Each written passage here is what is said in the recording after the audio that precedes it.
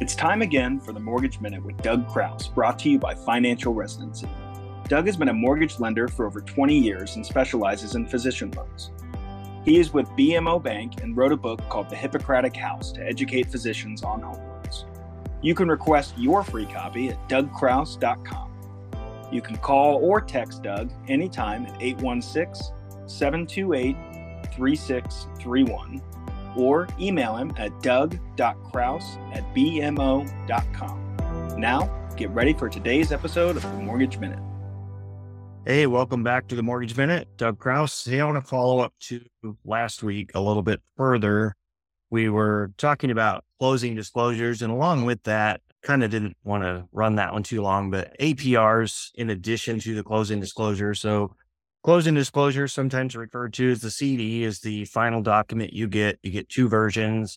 One's the initial that gives you a ballpark idea. You have to get that 3 days. And this will be more apparent why I'm bringing that back up again, but you have to get that 3 days before closing. And then you get a final CD with the actual accurate final numbers, hopefully a day or two before closing, just depending on the timeline that you were working with. Maybe you get it a week plus before closing, just depends on how quick of a close it is. So I'm going to go a different direction for just a moment and back to APR, which stands for annual percentage rate. And just want to explain a little bit of what's the difference between APR, or the annual percentage rate, and your mortgage. And annual percentage rate reflects mortgage interest rate plus other charges. And those other charges could be points, like if you're paying discount points to buy a lower rate, other lender fees such as underwriting and processing, and then generally the per diem interest. And I don't necessarily agree that one be included, but that's just the way the number's calculated. Because the reason I say that, you could have two lenders with identical fees, identical rate, one closing you on the first of the month and one closing you on, the second or third of the month. One's going to have no per diem interest. The other's going to have 28 or 29 days of per diem interest. That actually changes the APR. You're taking out the exact same mortgage. It's just when your first payment's going to be. So I disagree with the per diem interest being included, but nobody asked me. That's just the way it is. So that's the fees that come into play. And generally speaking, you should always expect your APR on a fixed rate to be higher than your actual interest rate. And the reason for that is there's closing costs involved. So different story on an ARM, and this one could be higher, could be lower. It's all based on, I was giving the example of a 7/6 ARM. Say your start rate's 5.5, but what we know today is your future interest rate might be 6 or 6.125. So outside of factoring in the other costs like the points, discount, the per diem interest, or the lender's underwriting processing fee, anything like that, tax service fee, you also have to look at the fact that you're going to get 7 years locked in at 5.5%. Don't know what the next 23 years are going to be after that. But at the moment, if we said they were going to be 6.125, then you're averaging 23 years at 6.125, 7 years at 5.5, plus taking into account those other fees. So not that long ago, APRs on ARMs tended to be lower than the start rate, because if you were starting at 5.5, the future 23 years starting year 7 or 5, or whenever your fixed portion is up, the rate maybe was expected to go down to 5 or lower. Now the rate's prime adjustment and the index having changed, then the rate currently is expected to be higher than what it's starting at with most lenders. Again, I'm not saying that every lender is going to start at 5.5 either, or that everybody has the same adjustment. They may have a margin of 3 or 2 3/4. Certain types of loans have margins of 2. So there's many variables there. But my point being, when I'm talking about an APR, expect it to be higher than your interest rate, I'm generally referring to fixed rates, because there's too many variables on an adjustable rate mortgage to make a broad statement like that.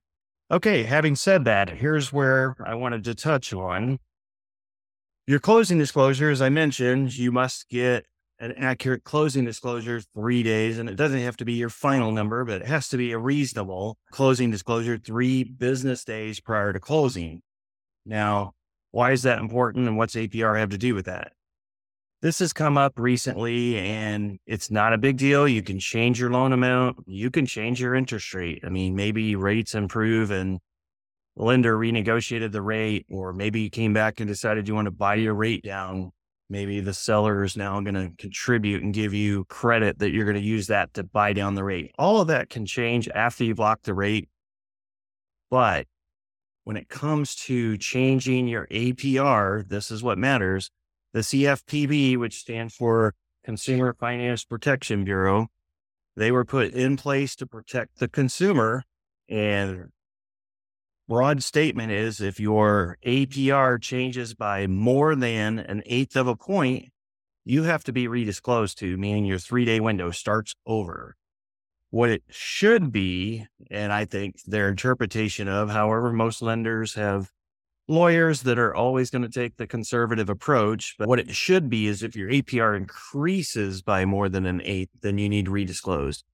I don't really think the intention was, or anybody cares. If you're going to get a better deal, who cares? So if your APR goes down, should not be a redisclosure, but I would say 8, if not 9 out of 10 banks are going to interpret it the most conservative approach possible, which is your APR changed by more than 1/8. So again, back to the CD, and why am I bringing that up as a follow-up to last week's podcast? And just came up, I had a borrower, come up and say, hey, closing, I want to bring another $50,000 to closing. Generally speaking, not really a big deal. However, even if they have all kinds of money, it still has to go back to underwriting, because underwriting is going to have to verify that, hey, they have the extra $50,000. That could be a 5-minute review, sign off. Sure, they've got the money. Go ahead and borrow less money and move on. However, think of APR in this fashion. If I just really dummy the numbers down here just to illustrate my point. If you were borrowing $1,000 and I said the closing costs were $100, then as a percentage of your loan amount, in this case, it's 10%. Obviously, you can't do that. That's going to be a whole different story, but that's a high cost mortgage. But just to illustrate my point, if you then instead were going to borrow $50,000, or I'm sorry, $500, but still had the same amount of closing costs, now you can see proportionately your closing costs as opposed to your loan amount is a substantially bigger amount. In this case, it's double.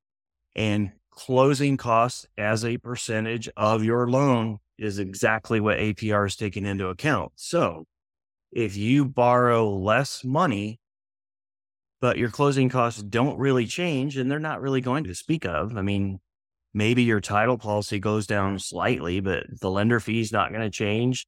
The appraisal fee, that's not going to change, stuff like that. So overall, your cost of funds, so to speak, is going to be, let's say, the same interest rate, the same closing costs, but you're getting half as much money.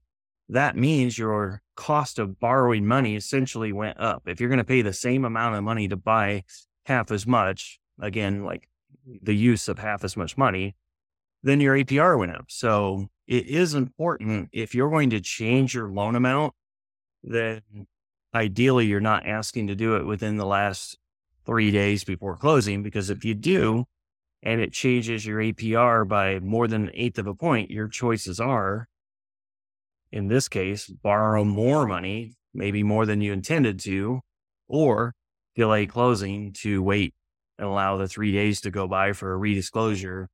And almost no lenders, there's a very finite loophole that lender could allow you to close without redisclosing 3 additional days.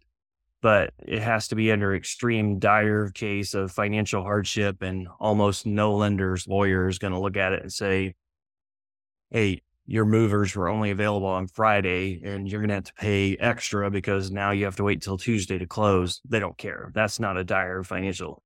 Something like, the house you're going to get foreclosed on in that last day or something, it has to be absolute extreme for that to get waived. I mean, I've been doing this 23 years. I think I've gotten one waived, and I don't even remember the circumstances. But my point being, again, is if you're going to make changes, and that also includes come back to the lender and say, hey, you offered me a rate of 5.5 and it was no points, but you also offered me a rate of 5, paying, let's say 2 points. You probably can still do that after you've locked the rate. You can probably go back and ask for the lower rate with the original points quoted. That's probably still an option, but in doing so, guarantee you your rate moves more, or your APR rather, not your rate. Your rate's going to move a half point. Your APR is probably moving, 3/8 to 5/8 of a point, somewhere in that range in that circumstance, which would absolutely require redisclosure. So timing is essential, that if you're going to make changes in your loan amount, increase or decrease. And another factor, actually, let's say you went from a 5% down loan, and this wouldn't be a factor with doctor loans, but PMI, and then you change to a 20% down loan, twofold. One, normally PMI would be a factor in your APR. So if you were in a loan that had PMI, that absolutely would change your APR more than an 8. But even so, maybe you go from a 5% down loan to a 20. You come in last minute and say, hey, my house sold. Now I've got the money. I want to put it down and only borrow 800,000 instead of 950 on a million purchase. Well, there's a decent chance that the rate comes with loan level price adjustments, and those, better or worse, in this case, better, typically would be looked at as, hey, this is a lower risk loan. The pricing's better. You locked at 5.5, but guess what? Now the rate's 5 3/8. And in doing so, your APR changed along with your rate. Same principle, looks simple and easy. Hey, I want to put 20% down. What's the big deal? You can see where my money came from, and we're closing Friday. Like, well, if you tell us on Wednesday, no, you're not. You're either going to borrow enough to keep your APR within an 1/8 of where it was, or delay closing. So those are just some quick tidbits to think about as your last minute changes and wondering why you can't, just on a dime change things on your loan. Then those are factors that have to be considered, and rarely are you ever going to get a lender to waive the APR requirement redisclosure. So anyway, I hope that saves somebody a headache at some point. Next week, I'll want to talk a little bit about upcoming changes for jumbo loans. Thanks.